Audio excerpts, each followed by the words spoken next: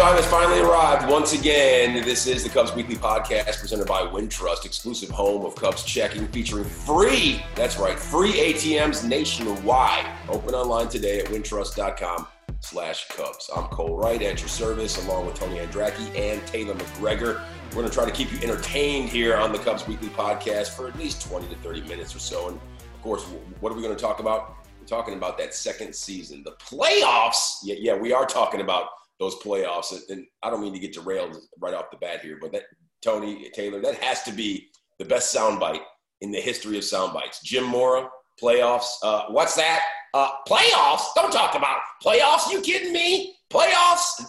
Tony, I'll start. The best soundbite of all time, yes or no? I mean, yeah, that's pretty good. I like the Allen Iverson, like we talk practice. That's like, I think that's one of my favorites too. But those two, also, your impression was really good, Cole. I give you a lot of credit for your Jim Mora impression.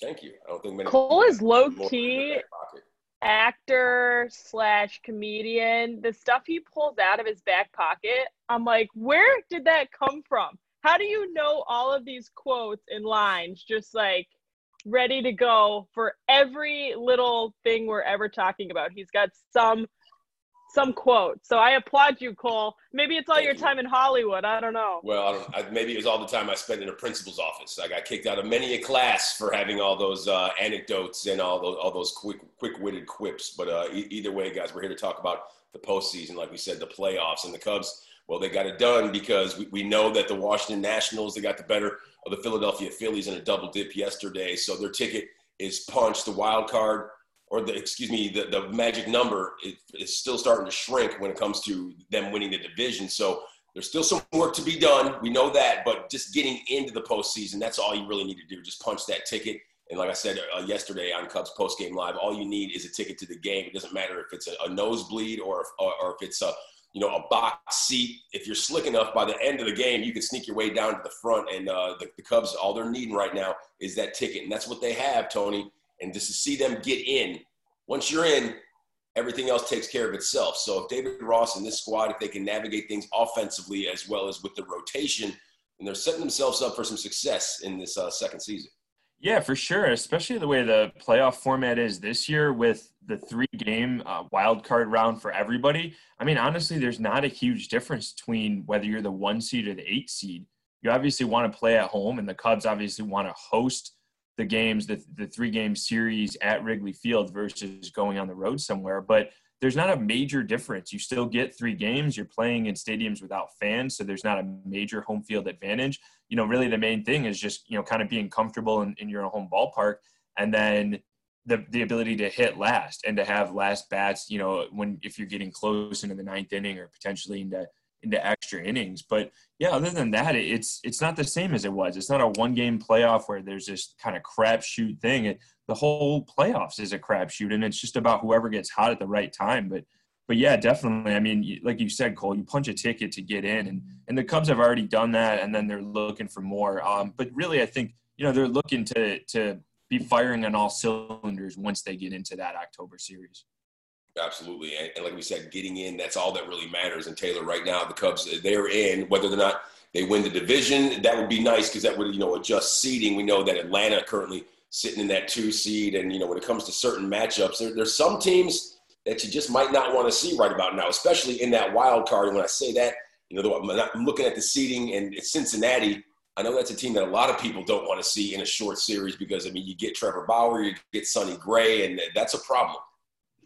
Yeah, for sure. I was looking, I know not a ton of left-handed starters that they could potentially see in the postseason, but to me, it's for the Cubs, you don't want to see anybody who's hot, but also you don't want to see a ton of lefties because they've struggled against lefties this year, and you're going to expect them out of the pen. But if you could limit the amount of starters that they see that are lefties, I think that's going to be in their favor. So certainly a lot that could fall into place depending upon the team. But I would agree with you. The Cincinnati Reds have been one of the stories as we head into this postseason, because we always say it's not necessarily the best team who wins. It's always the hottest. And they've certainly looked to be on a roll as of late.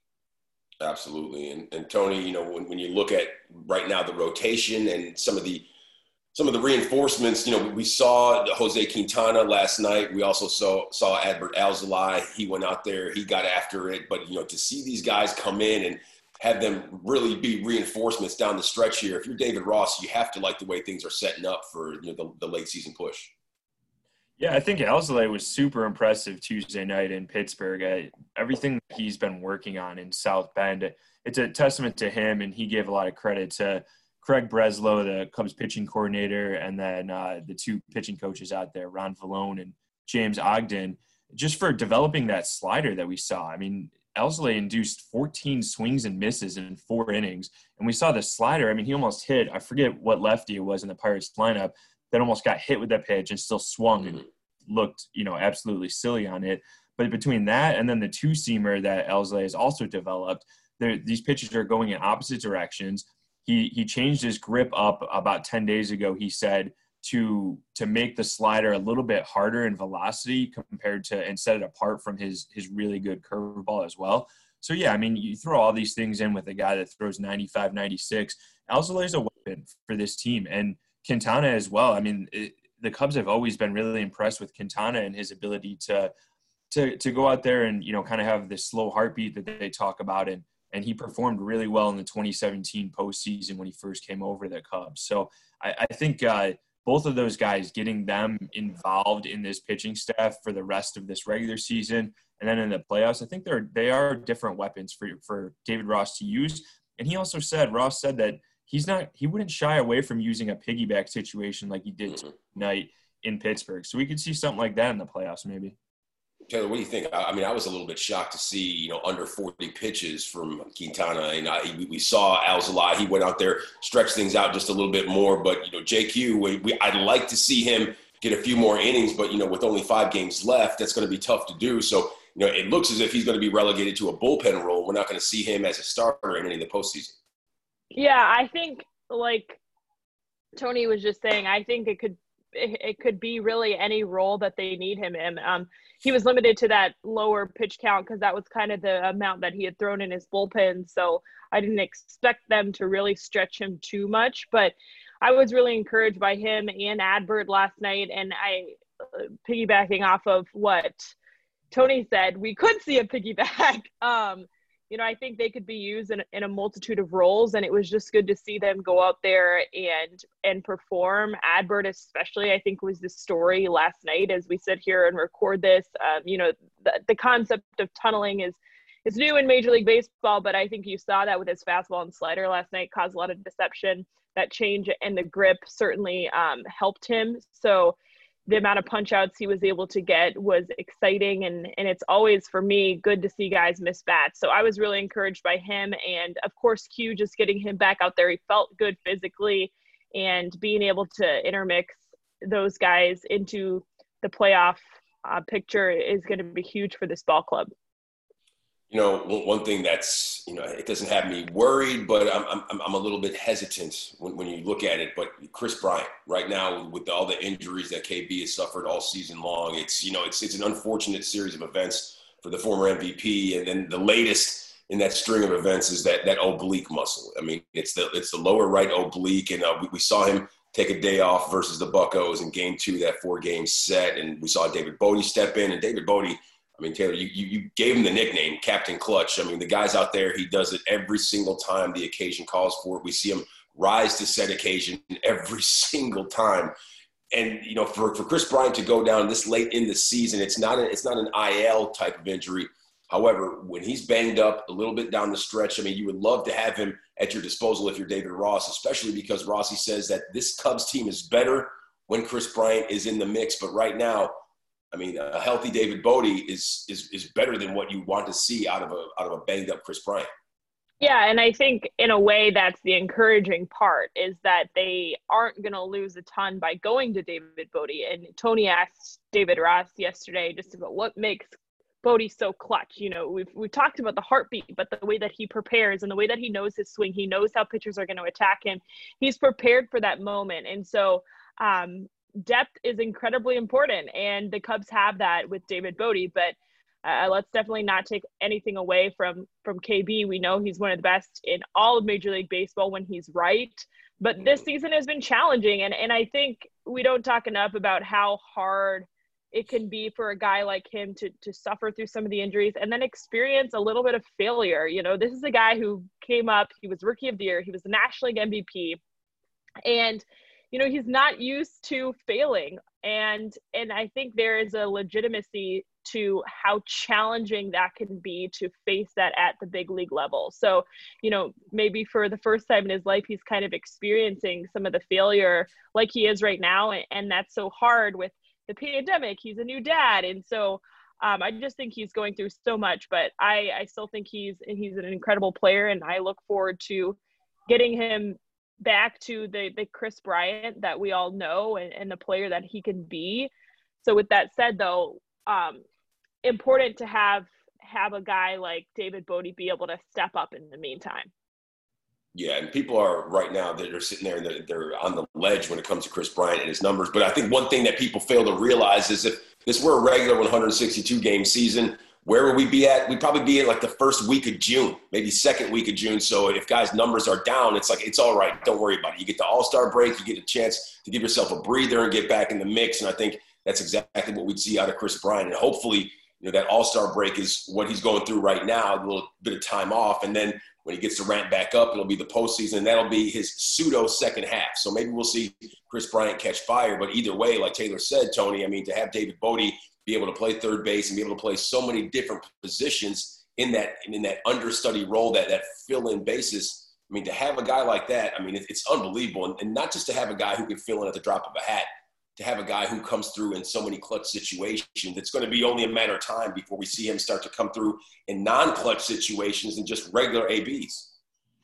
Yeah, I mean, it's really fascinating. You know, you look at the Cubs numbers, and as we're recording this here on Wednesday, Bote's second on the Cubs with 27 RBI, and he has 70 fewer plate appearances than these other guys, than Ian Happ, who has 28 RBI, and you know, more than Schwarber, Rizzo, Contreras, Javi, all those guys who have been playing all year. So that is a testament to Bote and how he comes through in the clutch. I mean, the guy's hitting like 460 with 2 outs and runners in scoring position this year, and we all know what he did with that ultimate grand slam. So he definitely comes through.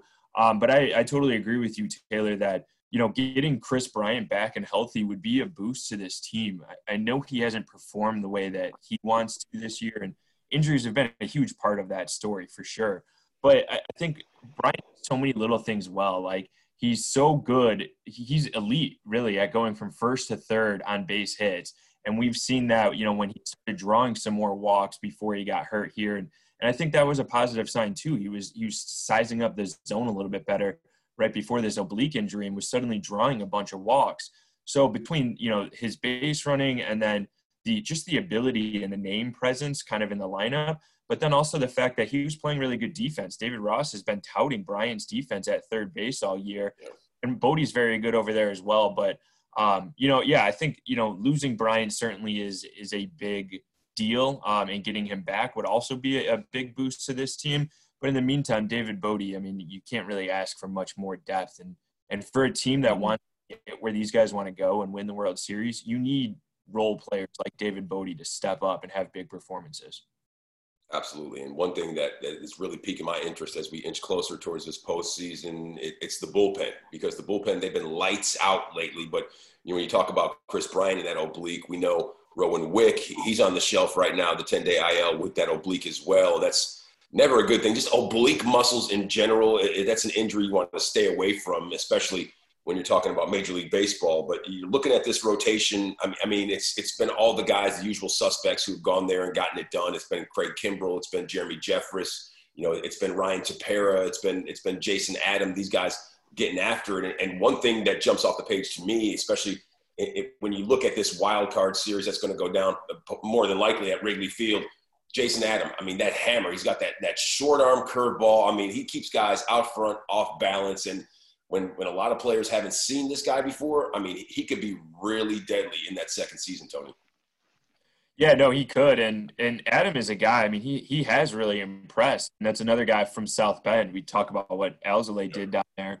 Adam started the season in South Bend, and And he has, I mean, the craziest thing about Adam, he has the curveball you talked about, Cole, but he has a changeup that he throws like 90 miles an hour. Like a 90-mile-an-hour changeup is not normal, but it has some pretty wicked movement.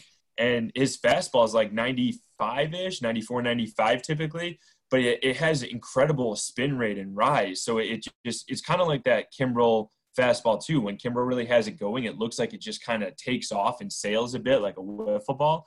Adam has that same kind of thing. So, obviously, like Cubs would want Rowan Wick out there for October, but a guy like Jason Adam potentially stepping up, that's another guy who misses bats that could come through in some really big situations out of the bullpen.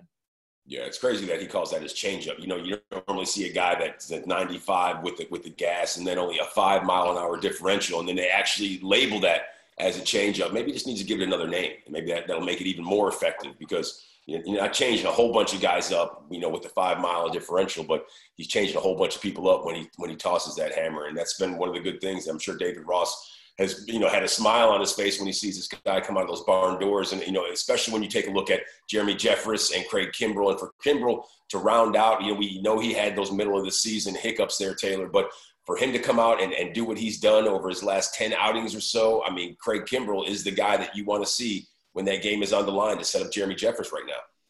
Yeah, what a credit to that guy for how hard he has worked to get back to that form.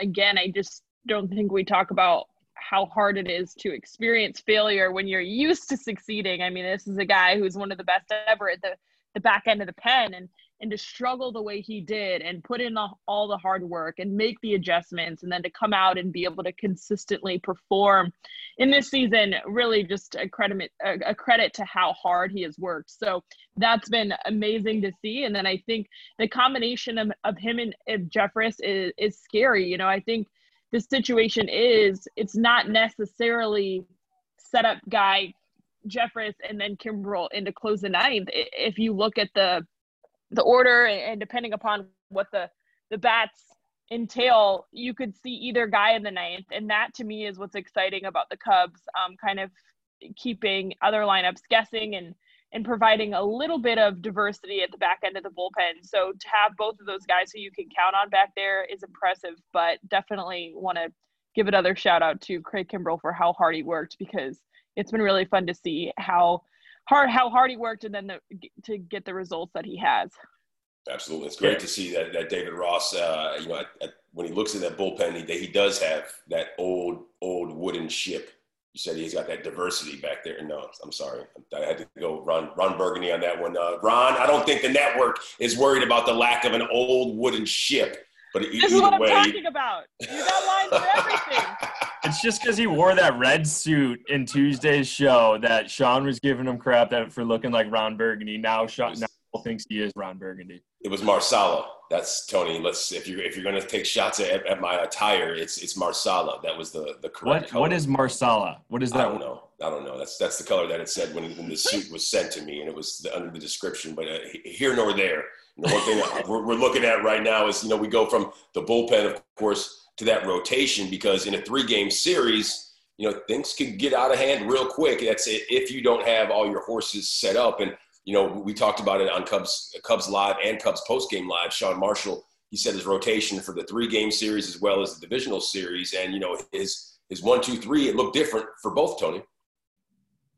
Yeah, no, I think it's a fascinating conversation. We were just talking about it before we started doing this podcast. And in some ways, and maybe it's the most interesting conversation surrounding this team right now, is how do you line these guys up for that potential 3-game series? You got it's best of 3, so you may only have 2. There's certainly a possibility the Cubs throw Darvish and Hendricks in some combination for games 1 and 2 and end up advancing right away to the bubble, and this all becomes a moot point. But I think really it's a matter of how these last 2 starts go, because Darvish has been kind of trending in the wrong direction and Hendricks has been trending in the right direction. Hendricks has been phenomenal these last couple outings. Darvish hasn't been bad by any means, but he just hasn't quite been up to the Cy Young caliber form he was in his first 9-10 starts of the year. So after that, I don't know. I mean, I think you have to go with Jon Lester. I think you have to go with the postseason experience. And if you go out there and you lose with Jon Lester in, say, a winner go home game 3, I think you can home and you could sleep at night with that versus trying to get cute and having Alec Mills or something like that out there.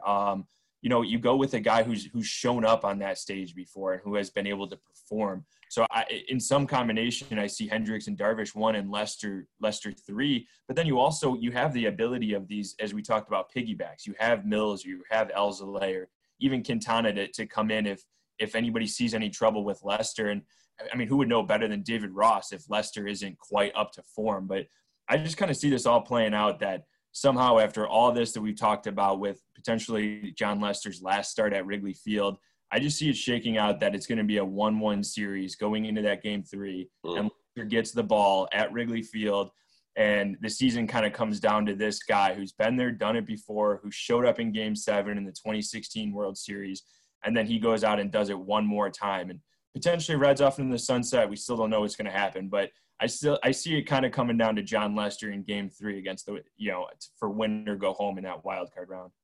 If everything lines up as it has so far this season, then when Yu Darvish, no matter where he pitches, if he pitches Game 1 in the 3-game set or Game 2, everything's going to be all right because as I look at the schedule, I will be working. And I don't know if you guys know or not. I'm sure you haven't been keeping track, but every time Yu Darvish has lost, I've had the day off. So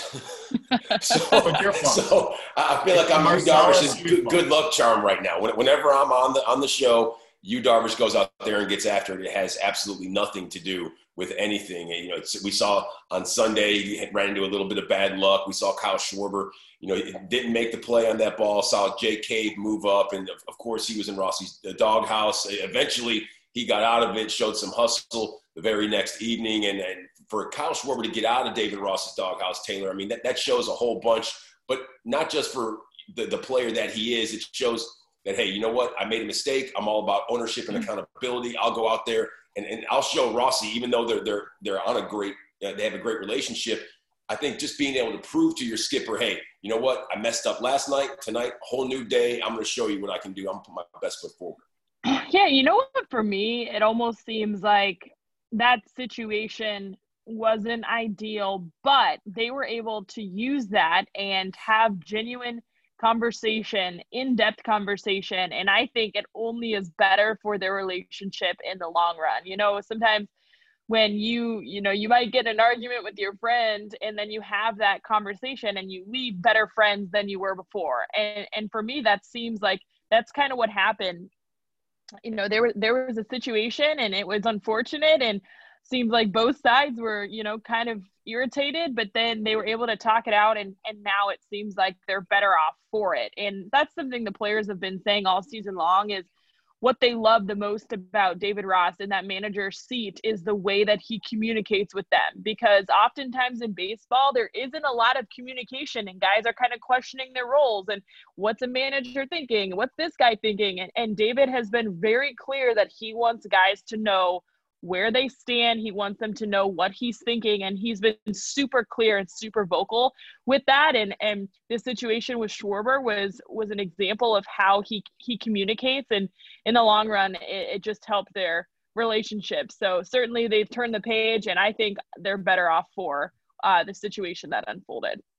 Yeah, players and managers, they need to be on the same page, especially headed into the playoffs, because they're going to be getting up close and personal. There's that bubble situation, and that's all you're going to see. Guys on your team, and whether or not the Cubs are quarantined in Chicago or they're down there in Texas in that postseason, once things go to that next level, like I said, all you're going to see are the guys on your team, maybe a few sprinkles of family members, but for David Ross and Kyle Schwarber to be back in lockstep, that's always a good thing. But, Tony, it brings up the situation of the bubbles, of the playoff scenarios, and things are going to be a little bit different than what they've seen so far all season long. But I can't say the one good thing, but, one thing that jumps off the page for this Cubs team is that they've been the best team in all Major League Baseball when it comes to positive tests and a lack thereof.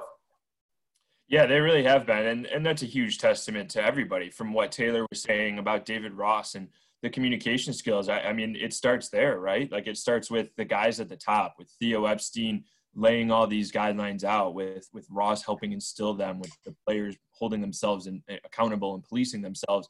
And yeah, it is going to be very weird. Like, once they come home from Pittsburgh, they go into a Chicago hotel Kyle Schwarber was talking about how weird it is they have to pack up the essentials, but he and his wife got to grab dog food too, of all things. It's, Ian Happ was comparing it to the guidelines are so much more strict now for the playoff bubble and the hotels and everything, the quarantine before the bubble, that he's like, if you want to leave the hotel to go take a walk, you got to ask for permission. You're almost like a zoo animal. And it is very weird. And it's just going to be really weird for the Cubs to be back in Chicago for a week, right? If they are able to clinch and get to the point where that wild card series is at Wrigley Field, then they will come home after Pittsburgh on, Thursday evening, and they will be in a hotel at Chicago until at least, Friday morning or even if this series goes 3 games. So that would be weird. They'll be right down the street from their home and not able to go in it because they're in this quarantine environment. But also there's a 40-man roster. It's not just the 28-man,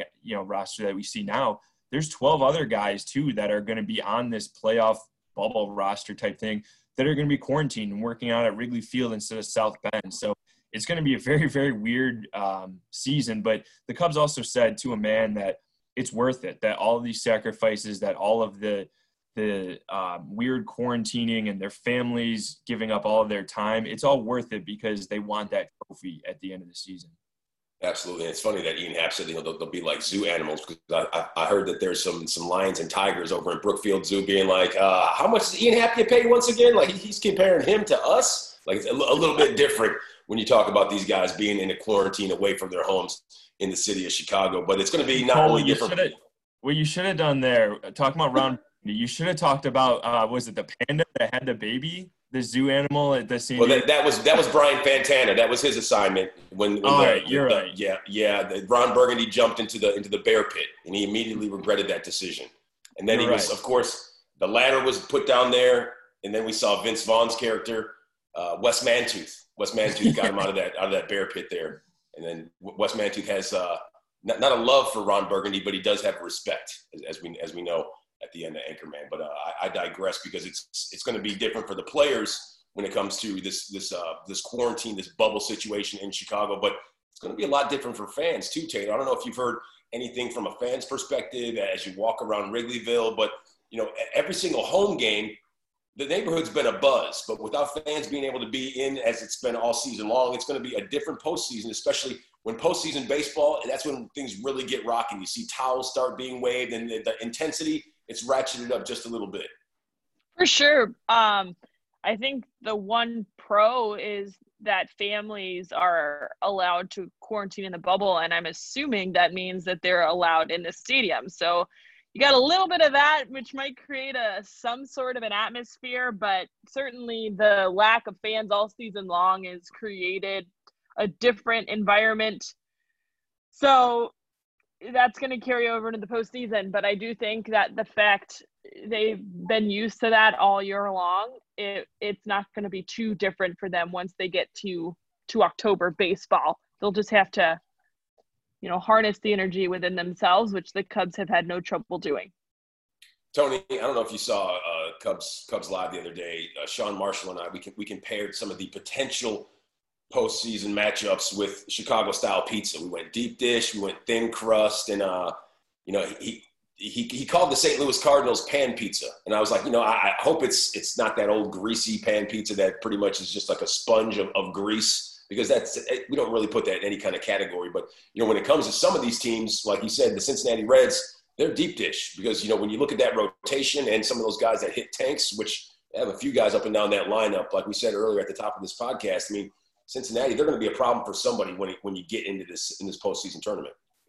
Yeah, for sure. I think the worst case scenario probably is the Cubs having to face the Reds, with how well those two teams know each other. And like I mentioned, those 3 starters that you talk about, Luis Castillo, Sonny Gray, and Trevor Bauer in a 3-game series. I mean, regardless of how the Cubs match up, like that's a really tough 3 games for this offense that admittedly hasn't been performing the way that they've wanted to for the last few weeks now going into the postseason. So yeah, that would certainly be a kind of a worst case scenario, is the Cubs facing the Reds. Plus, for Cubs fans to be seeing Nicholas Castellanos across the way, and then, some of these guys like Eugenio Suarez, who really hammers the Cubs over his career, Aristides Aquino as well, who does the same thing over the last 2 years. Like, that lineup is scary, and the fact that, that pitching staff, as you mentioned too. So that would certainly be deep dish. Or Cole, you guys had a deep dish was toughest, right? Deep dish. Yeah. Yeah, so that would certainly be like the deep dish matchup for me. Okay, and since we're talking about pizza, I don't mean to get too sidetracked, but our producer Nick Steger over at Marquee Sports Network, he took the plunge and went and had Pequod's, and he said that Pequod's is far superior to Lou Malnati's, which I took a lot. I've only had a bite of Pequod's before, which was delicious, but to sit there and to throw Lou Malnati's under the bus, I mean, he clearly is from New Mexico, Taylor. So, all right, I got to admit a little bit of something to you guys. I actually didn't think that I liked deep dish pizza upon moving to Chicago. Well, all right, now the Cubs Weekly podcast is over with. Taylor McGregor, this is your last appearance on the show. Let me finish my thought. So I didn't think that I liked it, and then I lived down the street from Lou's, and can I tell you the amount of times I've already ordered pizza to my place, which – hello, I'm a girl. I try to stay away from carbs. So the fact that I'm ordering Lou Malnati's to my house repeatedly just shows how amazing I think that pizza is. So when people say Pequod's is better than Lou's, I haven't had it yet, but that almost seems like a dangerous thing for me to venture off into, because if I find pizza that's better than Lou Malnati's, like I might be 500 pounds by the end of the season. So a little bit nervous about that assessment, but I gotta say, Chicago deep dish pizza, man, wow, I'm obsessed. And that's the thing, though. All you have to do is if you want that satisfaction of that deep dish, you just go get the thin crust. You just get the thin crust, butter crust. It's not the same thing, but it still scratches that itch, right? Tony, isn't that right? Yeah, I'm actually lactose intolerant, so whenever I eat pizza, cheese off of it. So I'm not a huge part of this conversation. Tony, we're going to need to get you some Lactaid pills, and you're going to just have to get after it. I mean, that's dude, I'm taking Lactaid pills, and they don't work that well for me. But I love pizza. I do. I pull the cheese off it, which is very weird, but it's also good for people who like cheese. Like my fiance just eats my extra cheese, so it's good, but I'm not really a part of these Chicago pizza debates. I like deep dish, but I like the thing I like about deep dish is that layer of sausage that you put over it. Like, that's awesome. And you can sausage wheel. Yeah, it's amazing. That's my favorite part. But to be honest, I have never actually had Pequod's pizza. So I know Alec Mills did right after his no-hitter. Definitely have to try it because I need to figure out, because I've had Lou Malnati's and it's phenomenal. And all these different Chicago staples. I mean, I've always been a fan of Rosati's thin crust, but Pequod's, I don't know. I haven't had that or Art of Pizza, so I got to try those too. Yeah, I'm about Rosati's and Aurelio's thin crust for that matter. But Tony, you said like your fiance gets the extra. Who wants secondary cheese, like cheese that's already been peeled off of a pizza? I mean, is that what she's in the market for? Does she already know that, okay, I'm going to get Tony's extra cheese? Or do people like just walk by and say, hey, look, at Tony's got some extra cheese. I think I'll help myself to that. I mean, probably a little bit of both, but like for people who love cheese, I don't think they're complaining whether it's, secondhand cheese or firsthand or whatever it is. But everywhere I've gone, wherever I've eaten pizza, there's always somebody that wants that extra cheese. So it works out for me. Taylor, I don't know about you, but if I walked past Tony's table and I saw some extra cheese hanging around, I'm just going to let that extra cheese hang around. Yeah, I mean, shout out to your fiance, but I don't know. I guess the things you do for love, maybe. But I don't see myself picking off my fiance, although I don't have one, his cheese. So shout out Tony's fiance for not letting any cheese go to waste. I can't appreciate that. No cheese waster. Okay, well, we don't want to let any games go to waste once the playoffs roll around. That's what we've been chit-chatting about here the whole time. So, Taylor, I'll start with you. I mean, if we had to have some postseason prognostications, are you seeing the Cubs just rattle right through the wild card round and then have that nice, long, extended weekend off? Is that where your head's at right now? Well, I think that's what every Cub fan would love to see, right? But I do think we've talked about the wild card series is an interesting one, and it could be anybody's game. So I would love to see that happen, but I'm also a realist, and I know it's not going to be that easy. I think the wild card is going to provide a lot of excitement, and I think it's going to come down to the wire. So I think it's going to go to 3 games. and it's going to be exciting to watch. But then they do have the weekend because they don't start again till, I believe it's even Tuesday, right? The National League.